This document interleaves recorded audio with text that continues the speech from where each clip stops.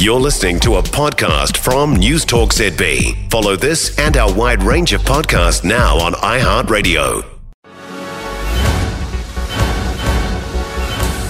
Good afternoon, I'm Malcolm Jordan and this is your midday news fix for Monday the 27th of March. Freedom of speech doesn't free you from consequence.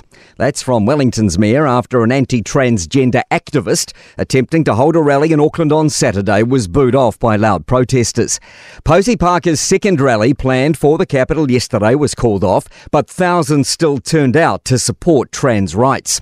Mayor Tori Whanau has little time for complaints that protesters stepped on Parker's freedom of speech. Well, where's my freedom of speech? I'm speaking up for a community who don't have a platform like she does. She has a massive platform. Our trans community do not. Trans community member Paula says the reaction to Parker is understandable, but not all aspects of the protest were helpful. Maybe a bit overboard because it just gave cannon fodder for her words, as she has said more than once or twice. Authorities continue to lay the groundwork in case of an eventual prosecution over one of New Zealand's worst mining disasters.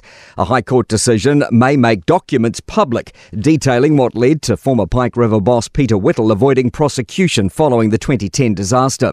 But Sonia Rockhouse, who lost her son in the disaster, says she, along with Anna Osborne, gained access to the documents following a Supreme Court decision 6 years ago. Our main focus at the moment is leading to a future prosecution, so it doesn't really change anything for me.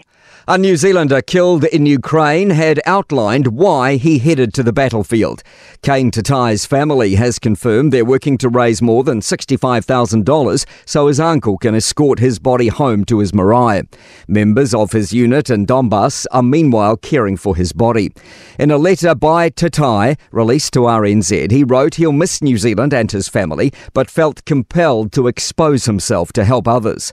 He says he doesn't want to romanticise his choice or give others a reason to follow. Eastern District Police are attending community meetings this week supporting people severely impacted by Cyclone Gabrielle. People will be able to raise concerns and ask questions. Gisborne Mayor Rehet Stoltz says it's important communities can come together with leaders to discuss tackling cyclone recovery. The police have been part of our response all along, so it's fantastic that they walk this journey with us as we move through our recovery phases with our community.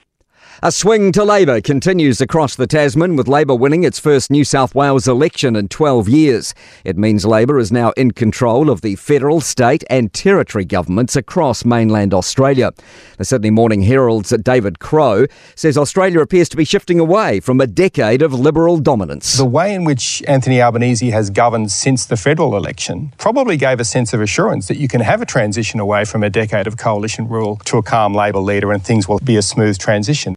A performance tonight by US band Counting Crows at Wellington's Michael Fowler Centre has been canned due to illness.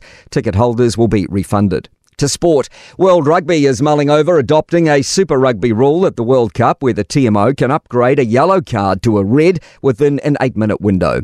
Taekwondo exponent Max Watanabe concedes skipping the World Championships in Azerbaijan as a gay athlete due to fears about the country's human rights record will dent his hopes of qualifying for the Paris Olympics. And South Africa have completed the highest successful run chase in T20 international cricket to beat the West Indies by 6 wickets at Centurion. They posted 259 for 4. I'm Malcolm Jordan. That's your latest news fix. We'll be back with the next update at 5 p.m. from the News Talk ZB Newsroom.